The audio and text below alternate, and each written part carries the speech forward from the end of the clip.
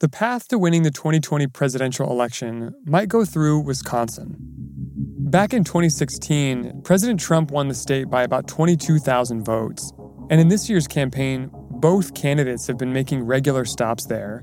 But with COVID cases raging, more Wisconsin voters than ever are casting ballots by mail. And election officials in the state can't start counting those ballots until Election Day, which means it might take a while before we know who's won Wisconsin, and perhaps the presidency itself. Welcome to The Journal, our show about money, business, and power. I'm Ryan Knudsen. It's Monday, October 26th.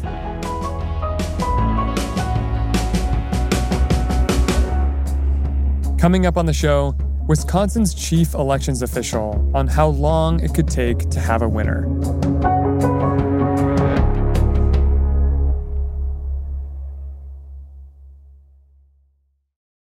This episode is brought to you by Natrol. Natrol is America's #1 drug-free sleep aid brand, helping you fall asleep faster and stay asleep longer. Natrol melatonin gummies are made with clean ingredients, like 99% pure melatonin, to work with your sleep cycle, helping you sleep better, making the next day your best day. Natrol. Sleep tonight, live tomorrow. Shop now at natrol.com. This product helps with occasional sleeplessness. These statements have not been evaluated by the FDA. This product is not intended to diagnose, treat, cure, or prevent diseases.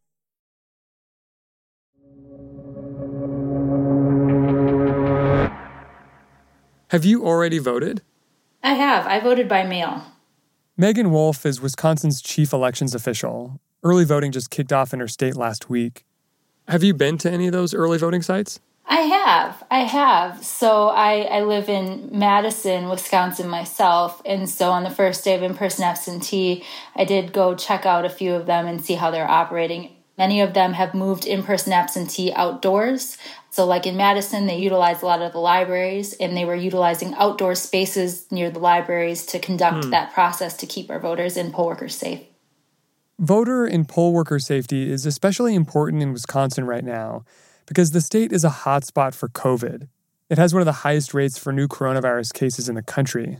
The surge in cases in Wisconsin is overwhelming health officials. This isn't just pockets of COVID anymore. Almost all Wisconsin counties have what public health officials say are very high levels of the virus. It seems like every day we're talking about a new record number of cases or deaths or hospitalizations. Wisconsin is having one of the worst outbreaks in the country, and the data shows that the surge shows no signs of slowing there. The outbreak is so bad that Wisconsin has had to open a field hospital for COVID patients. And to prevent the spread at voting sites, Megan says they're taking a number of precautions. We have a public health checklist that's been sent to all of our polling places, along with signage. We also did things like take their orders for polling place supplies, hand sanitizer, disinfectant, masks, pens, blue painter's tape so they can mark lines for social distancing. All these things are supplies and procedures that we've already put in place. And so I think certainly as our state sees an increase in these cases, precautions are even more important, but we feel prepared for that. And I think even more so than a trip to the grocery store or other things that voters do, when you go to the polling place, you're going to see that public health guidance is incorporated into every single step of the process. One thing that won't be part of the process is requiring voters to wear masks, even though the state has a mask mandate. Just like any state, you can't ascribe an additional qualification to voting. So while because of the mask mandate, we're able to require that poll workers and observers and others wear a mask when they're in polling places, for voters, it's certainly recommended that voters wear masks, and in many of the polling places there will be a supply of them if a voter needs one. So it's not something that you can require of voters, but you can put practices into place to make sure that those voters that make that choice and others around them are all safe.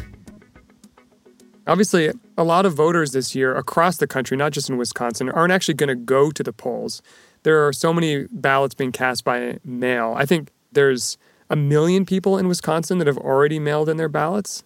Yeah, so there have been more than 1.4 million absentee ballots that have been issued to voters, and there are about 1.1 million that have already been returned. Wow. How does that compare to prior years? It's very different, very, very different. So in 2016, for that presidential election, we saw a total of 200,000 people that participated using absentee by mail, and we're now at 1.4 million for this election.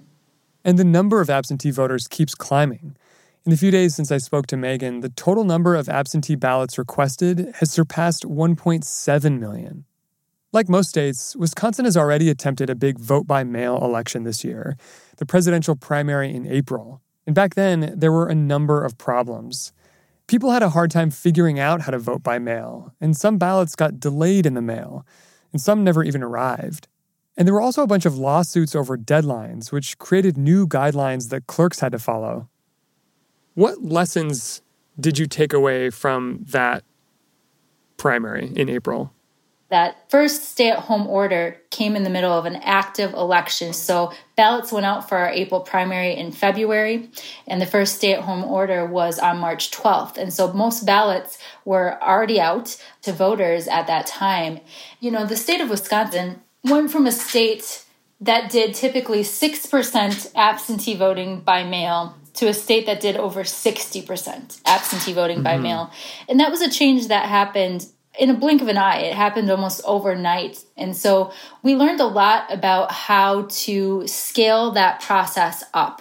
It was a very manual process where our clerks were using a pen to write on an address and a stamp to send those few absentee ballots to voters. Wow. And so we've since automated a lot of the features. We've increased the ability to be able to audit the process to make sure that nothing goes wrong. And if it does, that we can help those voters while there's still time. And we've also done things like incorporate intelligent mail barcodes into the absentee by mail process. So this allows voters to track their ballots throughout the entire process, but it also allows us to run quality control checks on the process to make sure everything's reaching the milestones as expected. During that April primary, I understand that more than 70,000 mail-in ballots were received after Election Day and that it took a court to rule that those votes could be included in the results. Yes, in April, ultimately, there was a postmark deadline where if you postmarked your ballot by Election Day, but it was received by the following Monday, it still counted. That ruling is not in place for this election. So our state law says that all absentee ballots have to be received by 8 p.m. on Election Day to be counted. And so any vote that comes in afterward, even if the person had put it in the mail a day or two before, but if it doesn't show up by 8 p.m. on Election Day, it's not going to count. That's correct. That's correct. That's how our state law is written.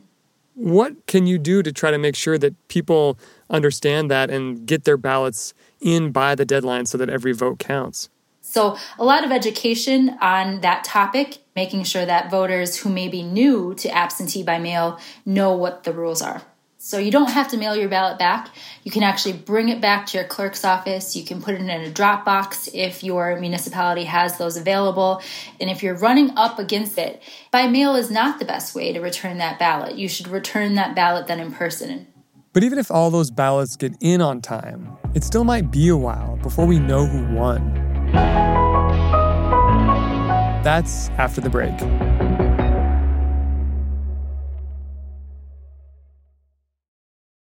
This episode is brought to you by ServiceNow, the AI platform for business transformation. AI is only as powerful as the platform it's built into. Enter ServiceNow. It puts AI to work for people, for employees, for developers, and even your customers, removing frustration and supercharging productivity. On our intelligent platform, AI isn't just a promise. It's happening today. That's why the world works with ServiceNow. Tap the banner to learn more or visit servicenow.com/AI for people. This episode is brought to you by Indeed.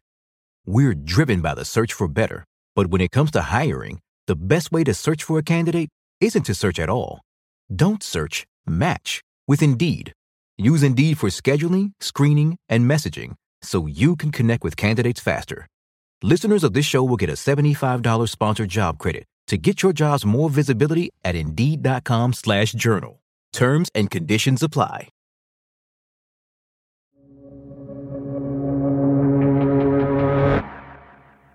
Next week, we could be waiting longer than normal to find out who won the election. Wisconsin is one of a few potential swing states in the 2020 race that is key to either candidate's path to victory. And since Wisconsin voters have been mailing in their ballots in record numbers, we might not know who won Wisconsin on election night. Wisconsin law says that polling places can't start counting absentee ballots until polls open on Election Day. And the process of counting those ballots takes a lot of time. When you vote absentee by mail, your ballot remains in the absentee certificate envelope until Election Day. It's sent to your polling place. Then the election inspectors have to take a look at that certificate when they receive it, and they have to first announce the voter's name and the voter's address, just like they would if the voter was in person and was at the poll book. They then have to review that certificate for sufficiency. They have to make sure that the voter signed it, and they have to make sure that the witness signed it and put their address on as well. And once those things are correct, they have to open the ballot, they have to feed the ballot through the tabulator. And so all these things take longer to do.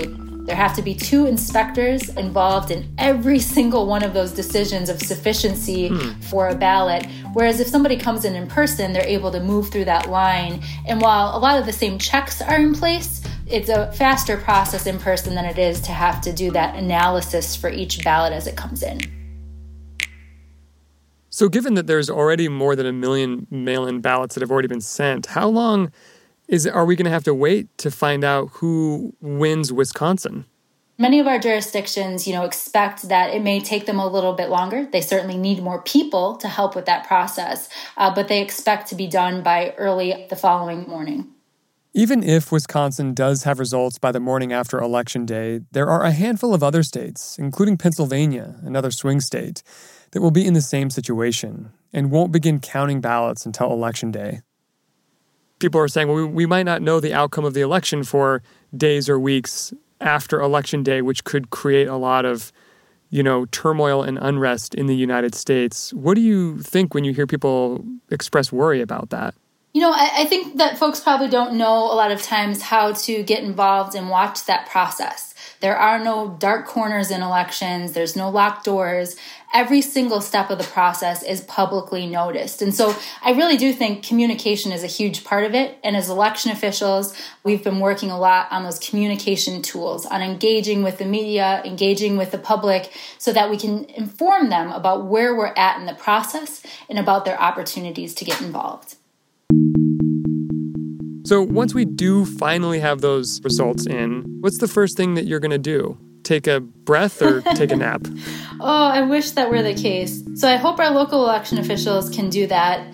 For us, we have to start the nomination paper process for our spring elections. So no rest for the weary. Yeah, the work doesn't stop. Megan, thank you so much for your time. Thank you.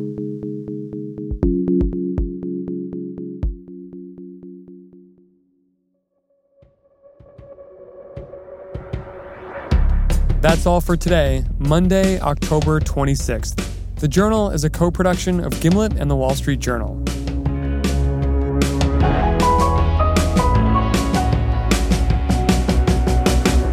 Thanks for listening.